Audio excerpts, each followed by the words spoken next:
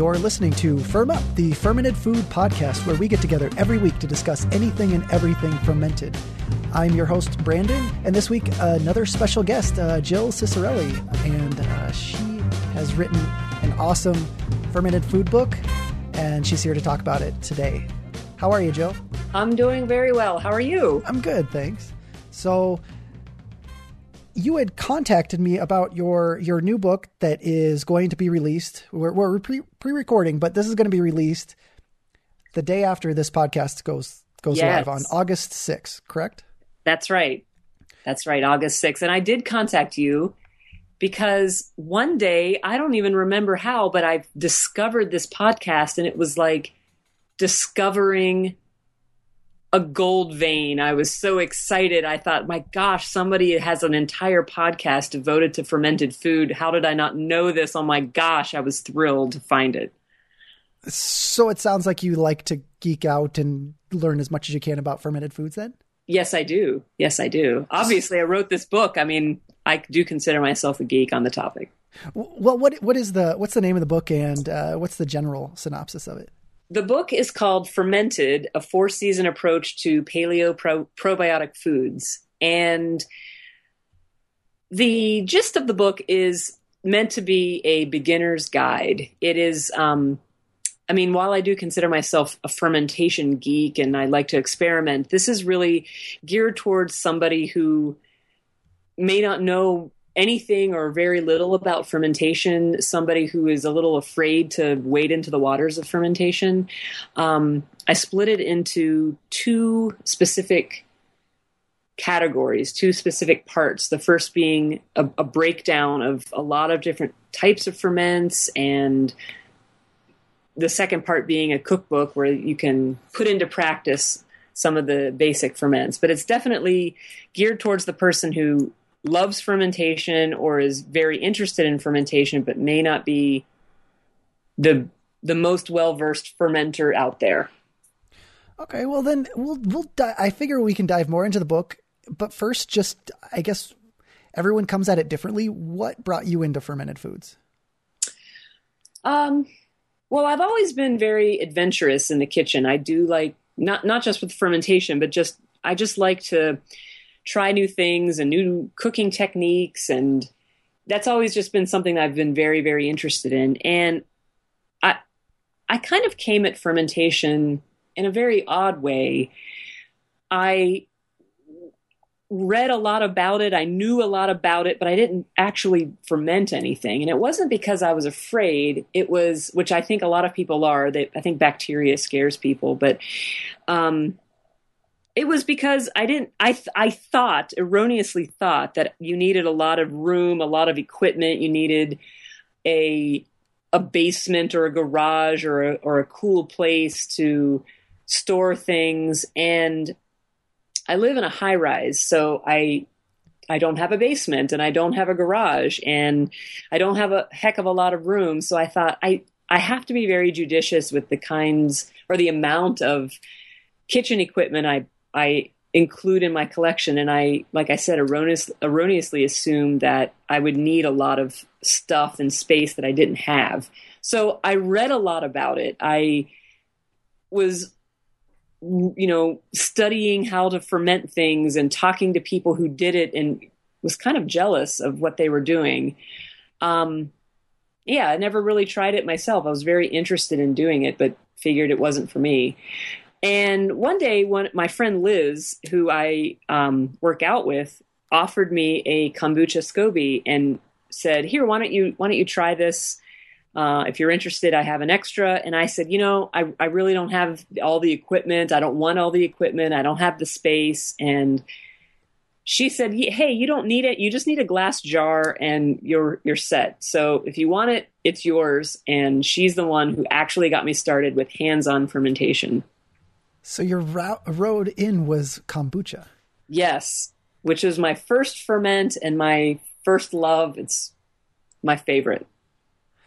Have you met anyone else that, I guess you're the first person that I know that's their first one, because I think when, for people that are afraid of fermenting to begin with, that when you're dealing with the SCOBY, a kombucha SCOBY, that can sometimes be a little freaky to someone that's not familiar with it as well. I mean, have you met anyone else that's been their inroad, or is it usually food? Yeah, usually it's sauerkraut. Or yogurt or something. No, I haven't met anybody else who their first foray into kombucha or into fermentation has been kombucha. Although once I got into it and really started to love it, I tried to convert people to say, hey, I have 1 million scobies now. Why don't you try to start making your own kombucha? So I tried to convert people, and I tried to get them to be fermenters and have their first ferments be kombucha. But yeah, you're right. People are a little intimidated by the SCOBY, I think. Yeah, which they don't know what they're missing. I mean, they need to give it a try. Yes. So then it sounds that even like you're just kind of inspired to share this with other people, with your kombucha, trying to get other people to do it. Is that kind of the inspiration behind the book as well? You just want people to do this, or did you have any other inspiration for writing the book? Well, I'm a health coach, so of course the health benefits of fermentation were something that I'm very interested in and promoted with my clients. But yeah, I was just so excited because I thought, oh my gosh, I'm making this delicious drink and you can flavor it any way you want. And there's a lot of room for artistry, and I was really into it. So yeah, the book actually started off as what I intended to be a kombucha ebook. I was going to self-publish this little kombucha how-to guide and just say, hey, download this for $1.99 or whatever, and I'll help you with step-by-step, because a lot of feedback I was getting from people was, oh, it seems so complicated and I'm a little bit intimidated. So I thought, well, if I do this and I can sell it off of my my website and just make a couple of bucks, that would be good. And while I was in the middle of that is when I got approached by a publisher to write a book just about kombucha making. And my publisher asked, can you write, at least 200 pages on the topic?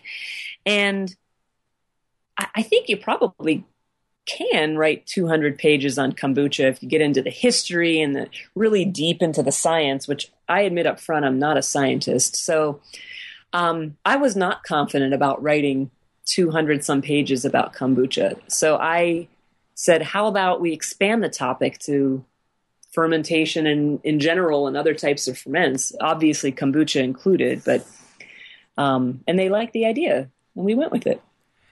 Now, going from an ebook on kombucha to a full-fledged published book on all kinds of ferments, did you know what you were getting into when you signed up for this? I mean, was it more work than you expected, or how did you go about developing these ferments?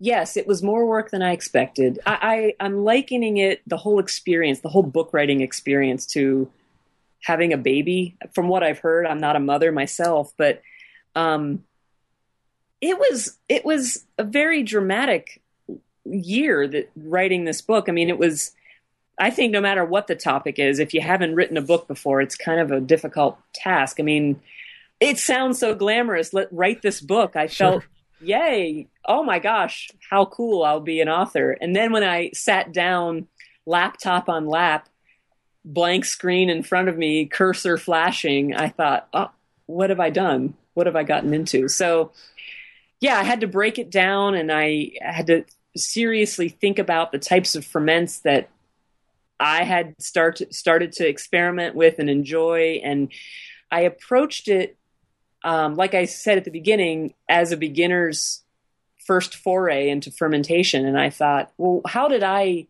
come to find out about these things? And what questions did I have? And what did I need to learn the hard way, maybe, that I can put in this book? And that's how it grew from just a kombucha ebook to a full-fledged physical book.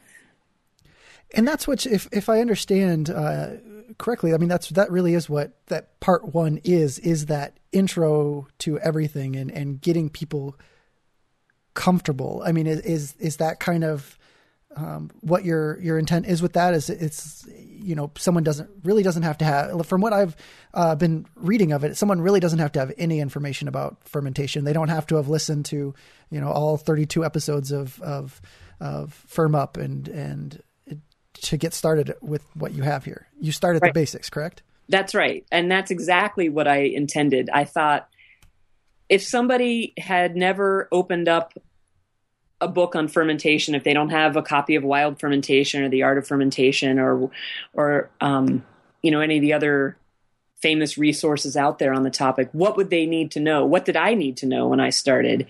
And, I was just like, I think a lot of people where I thought, I don't feel comfortable with letting something grow on my countertop. That's a little contrary to what I've always heard is healthy. So why is this healthy? And I'm a little bit afraid. So I wanted to build up people's confidence, and I wanted them to say, hey, it's okay.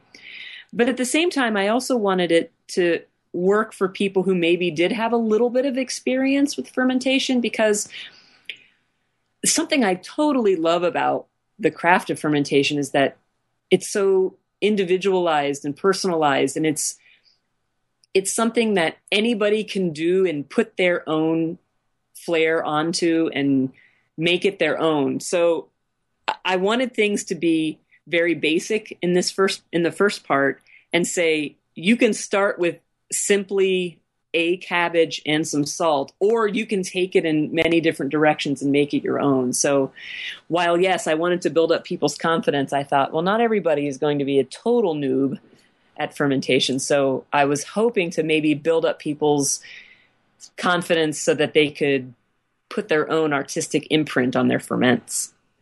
Well, and that's one of the first things that I found opening up the book was seeing that, I've looked at other introductory books on fermented foods and more advanced books. And the nice thing about this is I can flip through here and see recipes using ferments that I have never tried before or that I wouldn't have even thought of. And so that really is an aspect of the book that I feel is important to point out, is that there are a lot of, for one, photos to really pull a person in, but also these recipes that are kind of like what you can, different ways to flavor kombucha or things to make with them. And that's where I really see it's possible for someone that has fermented for years can even get a lot of benefit from this. Is that from your experience? Had you just naturally been doing all of those kind of things with ferments from the beginning, or was that part of that year of creating the book is coming up with a lot of these recipes and experimenting? It was half and half. I mean, before the book, when I first started getting into fermentation, something that drew me to it was, oh, okay, I have this recipe or this loose how-to on how to make this or that. But what if I tried this little twist on it? Or what if I tried adding this or subtracting this? So yeah, I had gone down the road on my own. But then whenever the books started to happen and I was charged with this task, I thought, well, I'm really going to get experimental and really try to go in a different direction that maybe I would have at a slower pace had I not had the book to do. But yeah, I kind of put my foot on the gas a little bit, put the gas pedal down, and really tried to think of different ways to do different ferments or different flavors that would go together. And yeah, so I started down the road, but I think I probably went a little faster because of the book than I would have had I not had the job of the book for the last year. Definitely. Yeah. I can relate to that doing this podcast. I definitely, do way more ferments, read way more than I would have if I wasn't doing this directed sharing with other people. Right. Yeah. I mean, this was my job for the last year. And this podcast is something that you have going on, and it's a reason to get experimental, and it's a reason to try a lot of different things. And I mean, I was very cognizant of, if someone reads this book, they're going to say, well, you've tried this and you've done this and you've had success with this, so I'm going to try it too. And a lot of people don't want to strike out on their own. They want to try something that's tried and true first. Sure. that's what I thought. Well, I'll try it, and then if it works, it works, and then they can try it exactly as written, or they can take it in their own direction. Well, and that gets me thinking, though. You say you live in a high rise, so you don't have a basement. You don't have the same kind of storage that someone you might have if they weren't living in a high rise. So did you have a lot of these going at the same time over that period of year? And did you have enough room for living, or did you have a section of all these things, or was it taking up a lot of space? Because obviously you were doing this to a more extreme than necessarily someone is every day. Right. Yes. There were jars everywhere. Okay. Some of the photos in the book, in fact, on the back and near the table of contents, there are pictures of jars just sitting on a windowsill. And when Bill Staley, who was my friend and photographer who took all the photos in the book, when he would come over, we would do, 15 or 20 different setups of different foods. And so I had to have them all ready at the same time. And those shots with jars and plates and whatever sitting on the windowsill were just things that we had photographed already, and I was setting aside to address, later on that day to clean up or to put back in a jar or whatever. And he took some really cool pictures of just how much I had going on at once at a couple of different shoots. So yeah, it took over our little condo here. There were jars everywhere. There were cabinets full of things, and it got kind of crazy. My husband is so patient. I mean, he was just working around jars and we were living around jars. But yeah, like you said, that's not normally how I live. I mean, I have several ferments going right now, but not anything like that. I mean, there were dozens and dozens of things happening at once. Now I have to ask, I at least know in my experience, sometimes when I do have a lot of things going, I'm not always the most, maybe sometimes I forget a jar or, something doesn't quite turn out the way I wanted because I have too much going on and I'm not organized enough, I guess. Do you have a system for having kept all of those organized, or did you have mishaps happen as well? A couple of mishaps, a couple of things that I had forgotten about for a couple of days or a week where I thought, oh, this is not, I wanted to, seal it off and put it in the refrigerator before it got to this point. And yeah, a couple of mishaps, but it helped that I knew that Bill, the photographer, was coming over on a certain date. So I had an endpoint, and I was, lists of things that I had to make and when I had to start them so that they would be to my liking finished on a particular date. So I had to be more organized than I really am in my real life. I mean, I'm a little loosey-goosey with my own personal ferments, but when writing this book, I had to be a little bit more organized and list-oriented than I normally am. Hey, that definitely sounds like it'd be good for me to even do when I'm not doing a lot of ferments. I should probably keep better track of a lot of the things. Do you keep a fermentation log? I do and I don't. I mean, I'm not consistent enough with it, so I'd say no.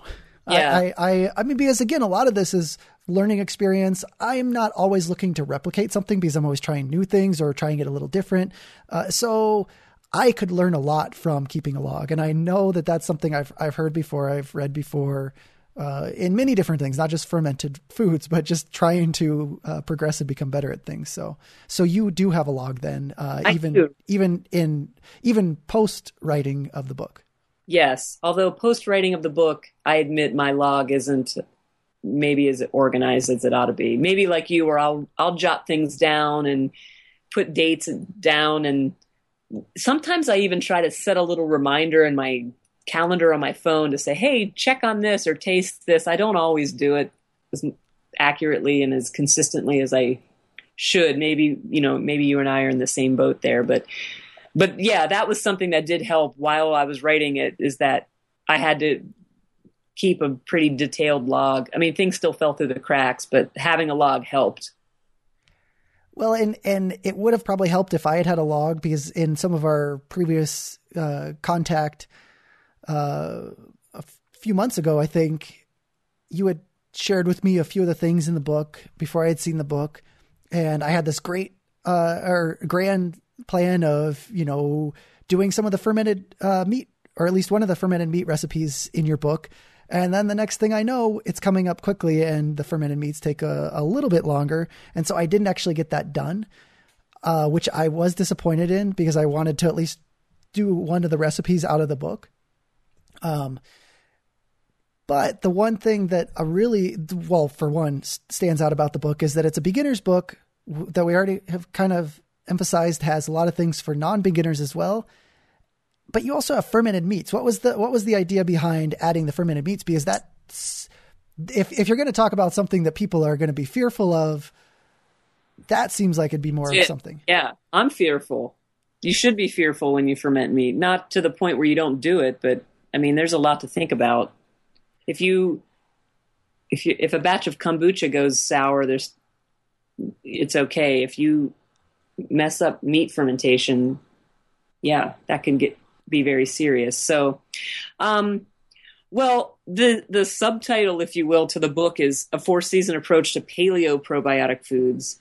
I mentioned earlier that I'm a health coach, and the protocol that I use with my health coaching clients is the paleo diet, is ancestral eating. I myself am a paleo eater, and one of the hallmarks of paleo eating, for better or for worse, is we're meat people, we're meat lovers. It's not an all meat diet, although some people, I think, might want it to be, but it's not. Sure. And I thought, if I'm going to put the word paleo on this book, meat has to be in it. I admit that was the part of the book that I was most nervous about. I mean, before the book, I was very adventurous with all these other types of ferments. But meat ferments was something I had to learn in the middle of writing this book. And I thought it has to be in there, or else it wouldn't truly be a paleo book. Meat and paleo go hand in hand. Yes, so then which makes complete sense. And did you have any challenges yourself doing the fermented meats other than just the initial fear? Because you laid out in the book pretty clearly a lot of these different things. I mean, beyond the fear, once you actually get into it, and if you follow the directions, is there anything for people to be worried about?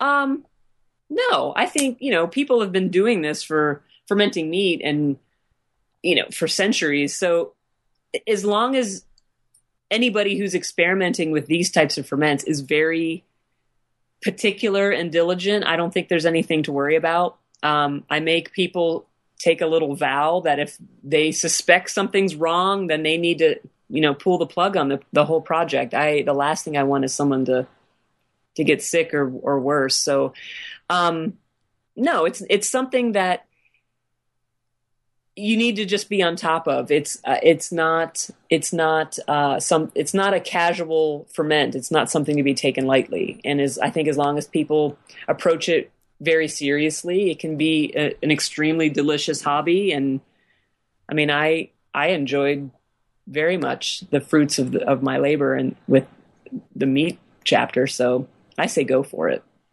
Well, and even if people aren't looking to or aren't ready to ferment meats themselves, I mean, you have a wonderful section in the book that clarifies a lot of the different, or the specific differences between nitrates and nitrites and natural alternatives.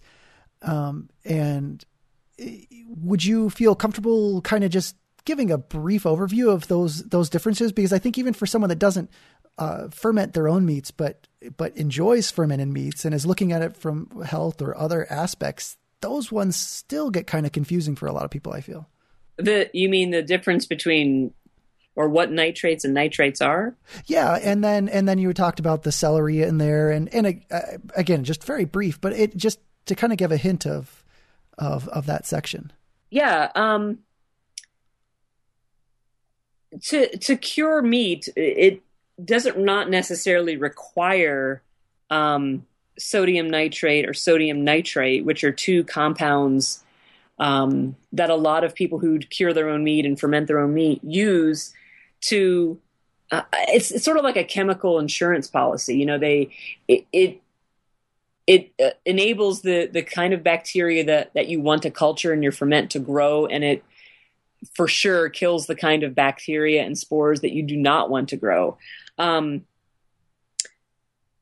The bad thing about this is the kinds of sodium nitrate and sodium nitrates that are often used in cured meats and fermented meats are chemically derived. They're made in a lab. And I even have a couple of pictures in the book of what it looks like. I mean, when you buy it by the bag from a butcher shop or a charcuterie supply store, it's bright pink. It doesn't look like anything natural found out there in the wild. But yeah, it's meant to be a chemical insurance policy to ensure that what you do ferment stays edible. There was some research done for many, many years about how these things could be, because they're, made in a lab, they could be carcinogens.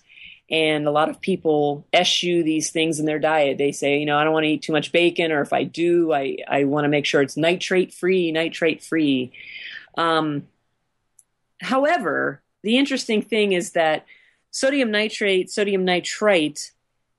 is naturally occurring. Our bodies produce it. It's found in natural things. And like you mentioned, celery has a lot of sodium nitrate and nitrite in it. So when you see fermented or cured meats that you're buying in the store that are labeled, nitrate free or healthy or whatever, they aren't necessarily completely free of these substances. They are often free of the lab derived versions of the substance. But if you look on the package ingredient list, almost 100% of the time you're going to see celery juice, celery salt, or something like that. It's just a more natural source of these substances. They're still in there. They're still doing what they need to do to help cure and ferment the meat. But they're not using the stuff that comes from the chemistry lab. They're using, ground up celery or juiced celery. For short-term meat ferments, like I have a corned beef recipe in the book. It's not even necessary. I have a recipe for using sodium nitrate salt blend, and I have another recipe where you use celery, juiced celery, or blended up celery. But it's not even necessary to use it for shorter term ferments like a corned beef.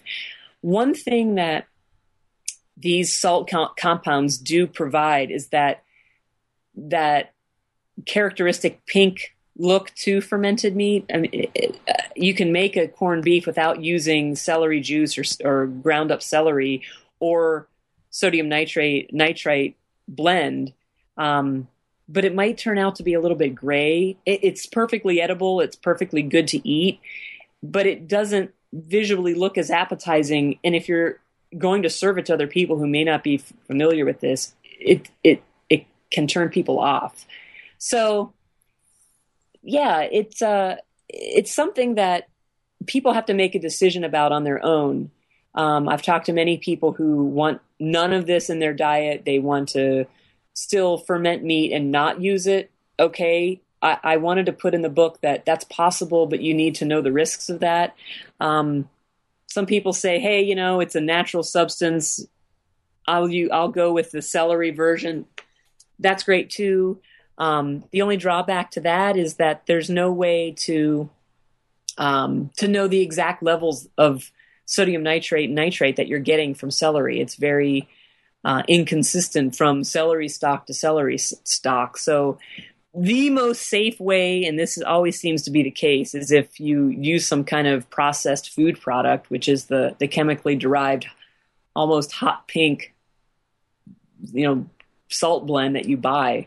So, I mean, I wanted to give options because I know a lot of people go a lot of different ways with their diets, and yeah, that's it in a nutshell, I think. See, and that's what I was referring to, is that you really do just break it down. You make it simple for people to understand and then make their own choice. And in the fermented meat section, that really comes in helpful, I think, especially for a beginner where once you get to the fermented meats, it can just be overwhelming, I think. Yeah. And so I really do appreciate that you, for one, have that in the book at all, but then all the specifics. And so with the paleo and with the meat, and I might be clashing things here a little bit. So the 4-season approach, does that have anything to do with paleo style of eating, or is the paleo separate from the seasonal? Well, yeah, they're yes and no. They're two different entities, but in my world, and I think a lot of people who are ancestral eaters of some type, those two things overlap. A lot of people who follow the paleo diet or follow a primal way of eating or follow the Weston A. Price protocol of eating, one of the underlying things about that is you eat things that are as fresh as you can get them, or as natural and as wholesome as you can get them. And as a result of that, following a 4-season way of eating, those two concepts kind of go hand in hand. You know, I try not to eat strawberries that I can buy them in the middle of winter in my grocery store, because I know that they probably came from, thousands of miles away. They were probably picked before they were really ripe. So I personally, and a lot of other ancestral leaders, paleo devotees, do try to eat with the seasons. It's an inexpensive way to eat. It's the healthiest way to eat. You get the best food, the freshest food. So a lot of people who are following these eating protocols are already thinking, I want to eat what's in season. And that's why I thought those two concepts went hand in hand. I mean, certainly this book can be used by people who are not paleo eaters or ancestral eaters. I feel that there's a lot of really great information in there that anybody who follows any kind of eating protocol can use. And if just people are interested in eating with the seasons and they don't give a hoot about paleo eating or ancestral eating or primal or anything like that, if they follow, the 4 seasons and want to eat the freshest food, then there's something there for that. So I think of it like a Venn diagram. You have paleo or ancestral eating. You have people who just want to eat the freshest food, and there's a lot of overlap in the middle. Okay, and so that makes a lot of sense to me, and I would reiterate that it, not being a paleo specific eater myself, although somewhere in that Venn diagram of sorts, I definitely cross over with a lot of that. It's definitely a book that from what I've been able to read of it so far, you're right. It really isn't specific. So anyone listening to this that isn't a paleo eater, it's definitely not. It's definitely worth still taking a look at, because it's not just for paleo eaters, and that's something else I appreciated about the book, because it's got all those. And so this 4-season side of it are a lot of the recipes. When I think in season, I think of fresh, and then with preserving is allows them to store. So are these shorter recipes overall, or are they longer, or is the main focus that when you start the ferment, you have the freshest food possible? And then does that make a difference, do you find, in the finished product? Yes. Yes to a lot of those things. First of all, there are a lot of the recipes in the book are for shorter ferments. But there are definitely things in there for longer ferments. But the reason I wanted to break it down into the 4 seasons was to say, like right now, I live in Pittsburgh. Right now, as we're recording this, it's the heat of summertime. There's a lot of really fresh local produce available to me. I really wish somehow I could be enjoying this in 4 months when it's, November or December, and I don't have fresh berries and all of the wonderful produce that my farmer's market has. I want a way to save this and be able to enjoy it later on down the road. And if I'm going to follow this 4-season way of eating, for instance, right now, summertime, I have my behind in gear and I'm doing a lot of ferments. I'm getting into canning and all of that stuff because I want to be able to take the stuff that's ripe now, take the things that my local farmers are selling right now and things that are freshest right now and do what I can to make sure that I'm enjoying those down the road. And then I'm not, buying food that's, half a hemisphere away and it was super expensive and it was gassed somehow to make it look right, but it really isn't. My approach to not even just to fermentation, but to cooking in general is you start with quality and then you can end with quality. I mean, you can buy a tomato in the dead of winter in the northern hemisphere here, but it's mealy, it's white on the inside, it's gross.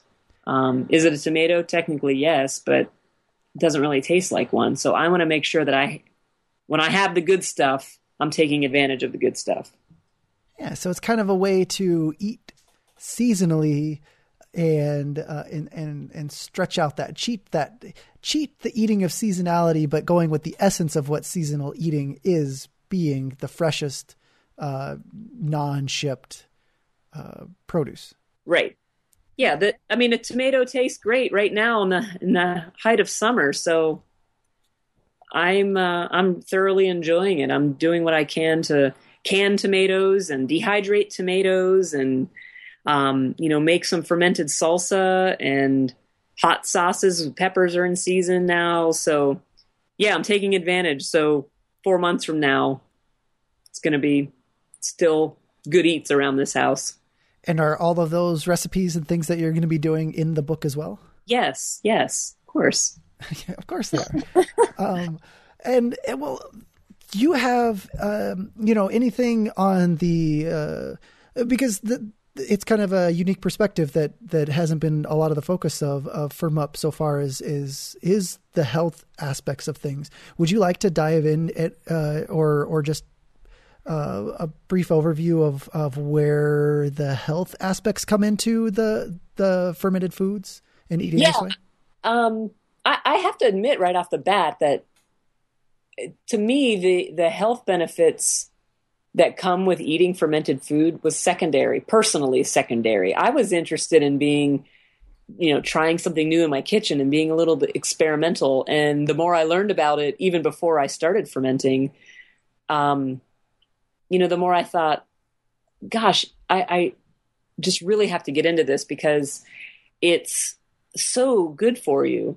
It's just so healthy. And that's something else that I think connects with a lot of people who are currently ancestral eaters or paleo eaters, or people who are even just interested in that way of eating, is the health benefits. Of course, we all want healthy guts and we all want our good gut biota to be robust and healthy. And yeah, when I started eating fermented food, the changes that I noticed relatively immediately after, when I first started to incorporate this into my diet, it was very fast. One of the things that was within, a week or two that changed in my life was, my skin cleared up. I had very bad skin. I had, along my jawline, I would get breakouts and I just didn't know what to do. And I tried different ways of eating and different, topical creams and blah, blah, like everybody else does. But once I started to pay more attention to my immune system and my gut and started to feed my gut a little bit better and take care of the trillions of bacteria that live in me, my skin cleared up, my mood changed. And it's something that I think in amongst the ancestral eating world, especially the people who are new to that, they are coming to realize just how really important that is. There are people out there, I'm sure, who listen to this podcast who are like, yeah, that's old news. But the more popular these ancestral way of eating protocols become, the more people realize, hey, it's not just about fresh vegetables and quality meat. It's about taking care of our immune system, taking care of our gut. And it's something that I introduced into my health coaching practice with my clients relatively shortly after I started to notice how much better I felt. So, yeah, I mean, there's so many really great health benefits to it. Not to get too graphic, but, healthy elimination, everyone needs it. And if you're feeding your gut and you're taking care of, the lower GI area, that can only make your life better. Yeah, and I will say that I am grateful that I haven't needed to focus too much on the health aspects of fermented foods, but and different eating fresh foods and eating seasonally and different things like that I kind of just take for granted because I really just enjoy it so much, and it's rejuvenating and invigorating, and like eating some sauerkraut or kimchi or drinking kombucha. For me, and I know it's totally anecdotal, but it feels good. It feels refreshing. It's not the same as I don't think I've ever had a processed food and felt wonderful afterwards. It feels different no matter what the health benefits are. It just not only tastes good, but I feel different. Right. I agree. I mean, when I started to clean up my diet and eat in a way that is right for me, I felt great. I mean, I couldn't believe how my whole world turned around. I was sleeping better. I was in a better mood. I performed better at the gym. I mean, I felt more alive. And then when I added fermented food into that, you're right. It was almost like, well, I had myself cranked up to 10, but now when I added this extra thing into my diet, my gosh, everything just became so much better for me. And I just felt so great. And yeah, I agree. I don't think you need to be a paleo eater or whatever. I think when you eat just good quality, fresh food, it can be life-changing. And whenever you introduce fermented food on top of that, I mean, it just can do so much. Oh yeah. And I'd say whatever direction someone goes, whether they come from eating fresh foods and then going into fermented foods, or if they start with the fermented foods, inevitably I think diet just kind of changes, because as soon as a person puts focus on one aspect, be it ancestral, be it seasonal, be it fermented foods, once there's a focus on one aspect of eating and heightening eating to more than just consuming, it's inevitable that it will have a trickle down effect for what other aspects of food a person enjoys. Right. And I think once somebody's, whatever way of eating is suited to that person, once they start to value food, once they start to see, how important food can be and how important taking care of yourself can be, it just opens doors. I think a lot of people will then start to explore even more deeply into different types of food and find out, define and hone what really works for them, and only good things can come of that. And does your book go into much detail about health aspects, or is that more in the introductory section? Yeah, I mean, there's definitely I more than just a passing mention of the health benefits. I didn't want this to be a book about bacteria and chemistry. And I think I wanted to get to the recipes and get to the how-to, because I think that's what really pulls people in. And I think fermentation geeks like us are really into the finer details, but because I wanted to gear this towards somebody who, may not be as totally geeked out about it as we are. Sure. I didn't want to make it about, intestinal gut biota and small intestinal bacteria overgrowth and stuff like that. I wanted to make mention of that and definitely introduce those topics, but I didn't go into enormous amounts of detail. There's definitely info in there about that, however. Yeah, well, I think you've got it down with drawing people in at whatever level they're interested in, because just flipping through the book, I mean, people can just be drawn in if they don't know the difference between a fermented food and a non-fermented food. Just flipping through the book and looking at the photos, I mean, that can definitely draw someone in. Just looking at the pretty bright, colorful photos. I mean, a good way to think about this, and is, I mean, it's just like there's white pages with well lit, bright food. It makes me want to try these different things. Well, that's something, when I was in the middle of writing the book and when I was working with, the photographer, Bill, is the concept that I brought to him was I wanted the book to be less co-op, more Apple Store in feel. Okay. And trust me, I'm a co-op kind of person. I mean, I'm not knocking that way of life because I'm a part of it. However, I think a lot of people who are not fermenters look to people like us from the outside and think there's a bunch of stinky jars in that person's house, and it's not because they don't want to buy into that kind of, forgive the expression, quote unquote, crunchy granola lifestyle. They don't want to be a part of it, and they discount something as great as fermentation because they think it's not the way they want to live, which is why I wanted to make it something that was really accessible and that looked nice, something that somebody who doesn't have a basement can still do this, somebody who feels that they're a little bit more urbane, maybe, I don't know, that this is still something that they can do, should do, have within themselves to conquer and overcome and enjoy. I wanted it to have a different feel than a lot of other fermentation resources out there, because I feel like there's a whole group of people who, might shop at an upscale kitchen store and think, oh, I'm not going to do that because it seems dirty and gritty. And it isn't, and it doesn't have to be. And it's not just for people who shop at a co-op. It's for everybody, and it's accessible to anyone, whether you're ingrained in a co-op lifestyle or not. It's accessible to everybody.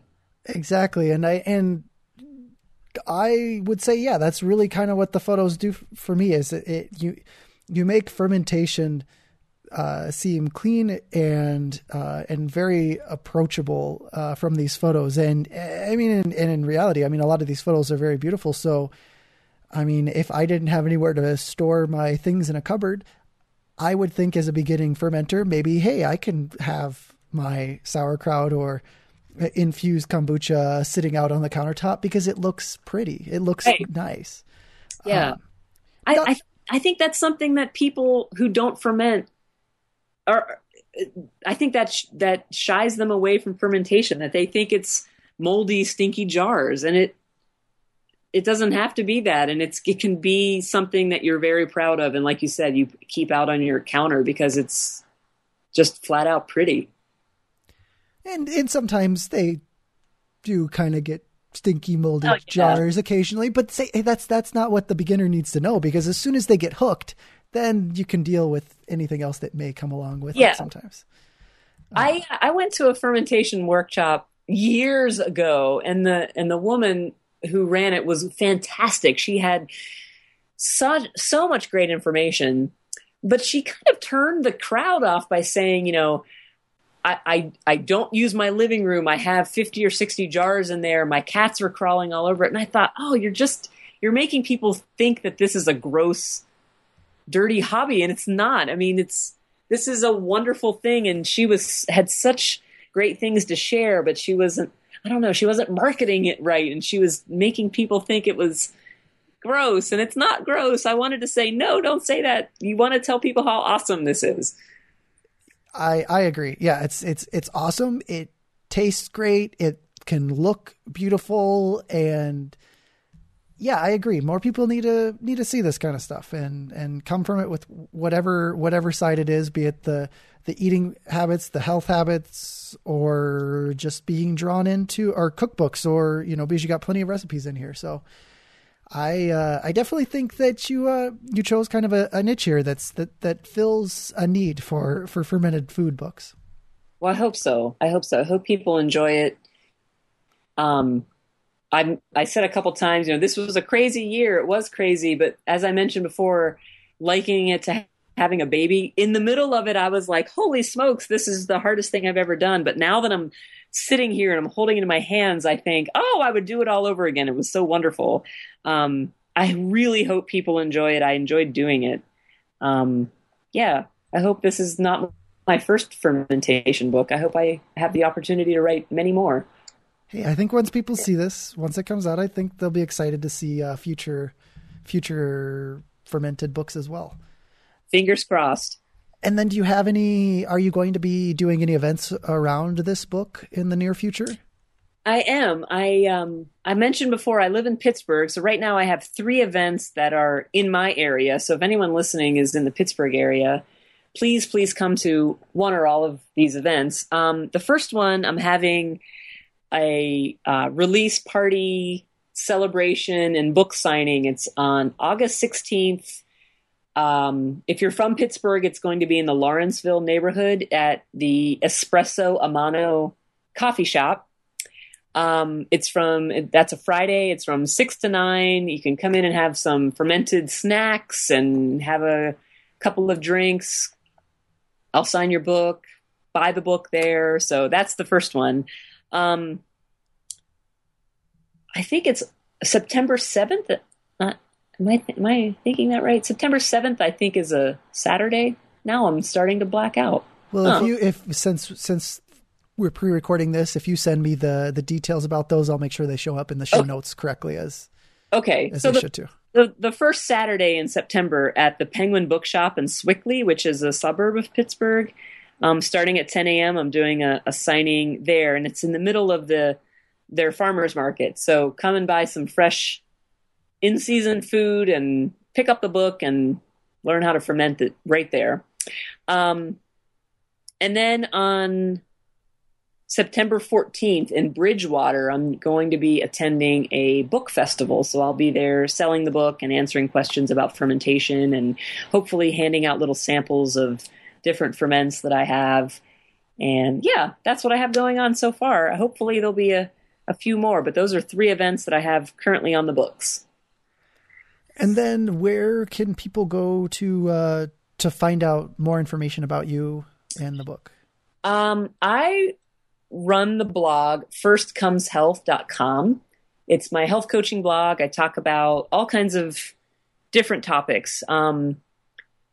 Obviously fermentation. I talk about recipes. I talk about goal setting, motivation, things that I think my clients will find to be of value, hopefully anyway. But yeah, firstcomeshealth.com is my website, and you can get to all of the other social media outlets that I'm involved in: Facebook, Twitter, Instagram, Pinterest, Google+, everything from that website. So that's a good place to go.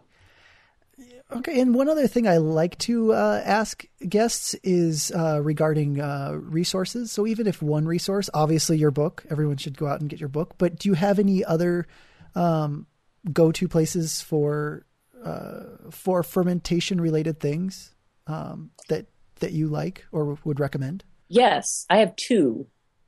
First is the website nourishedkitchen.com. I think that's a fantastic website.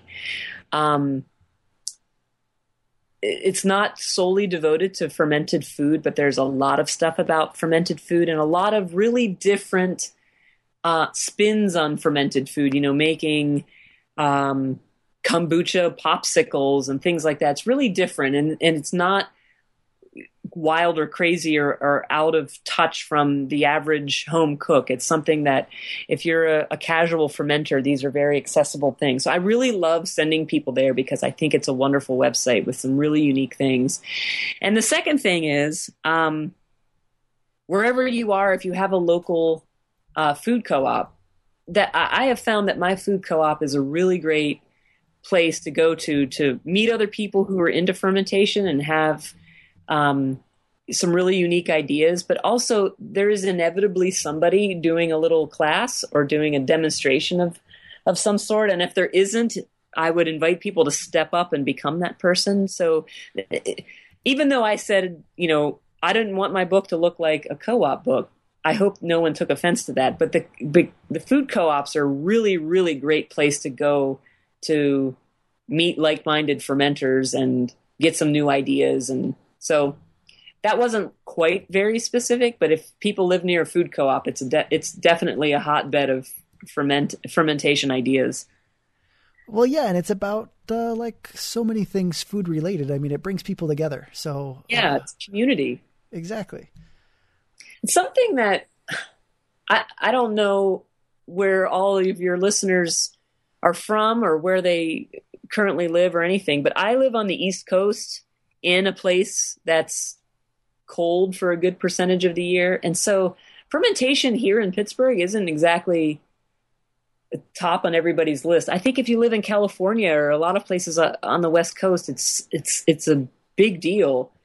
And if you're lucky enough to live out there where produce is plentiful and the weather's nice and the weather's consistent and, good for you. But if you're like me and you live in a place where, not a lot of people are doing a lot of home ferments, you need to find some like-minded peeps and get together with them and make friends and swap ideas and start to spread the word. Definitely makes a huge difference. And it helps feel less isolated or weird because, just looking at your book kind of helps with that too. It makes it look more mainstream or normal. So you're not so weird, in a fermentation cave making things, but yeah, getting out there and just sharing ideas with other people and getting other people excited about it. Yeah. If you do kombucha, do like Jill does and, try and convert other people. Right. I definitely agree on all those fronts. And did you have anything, any last bits of wisdom or things to share? I guess my parting shot, I want to be this: don't be afraid to start fermenting food. I think we live in a society where bacteria equals bad and shouldn't be that way. So take the plunge, try something very basic. Don't be afraid to be experimental. You'll be very pleased. You'll be very surprised. I also predict you'll be hooked on fermentation very soon. I agree with that. And on that note, thanks for being on the show. Thank you. I've loved it. This was the fastest hour of the day. I loved it. Hey, it flies by. So yes. I mean, that's again why fermentation is so much fun. So if for some reason you're listening to this podcast and you've never fermented, go out and this is a good place to start. The Fermented, a 4-season approach to paleo and probiotic foods. And then you can find any of the links or resources that were mentioned today in the show notes, and you can find those at firmup.com/podcast/33. And then you can also find anything about FirmUp on at Twitter at FirmUp or Facebook at FirmUp. And until next time, Firm Up.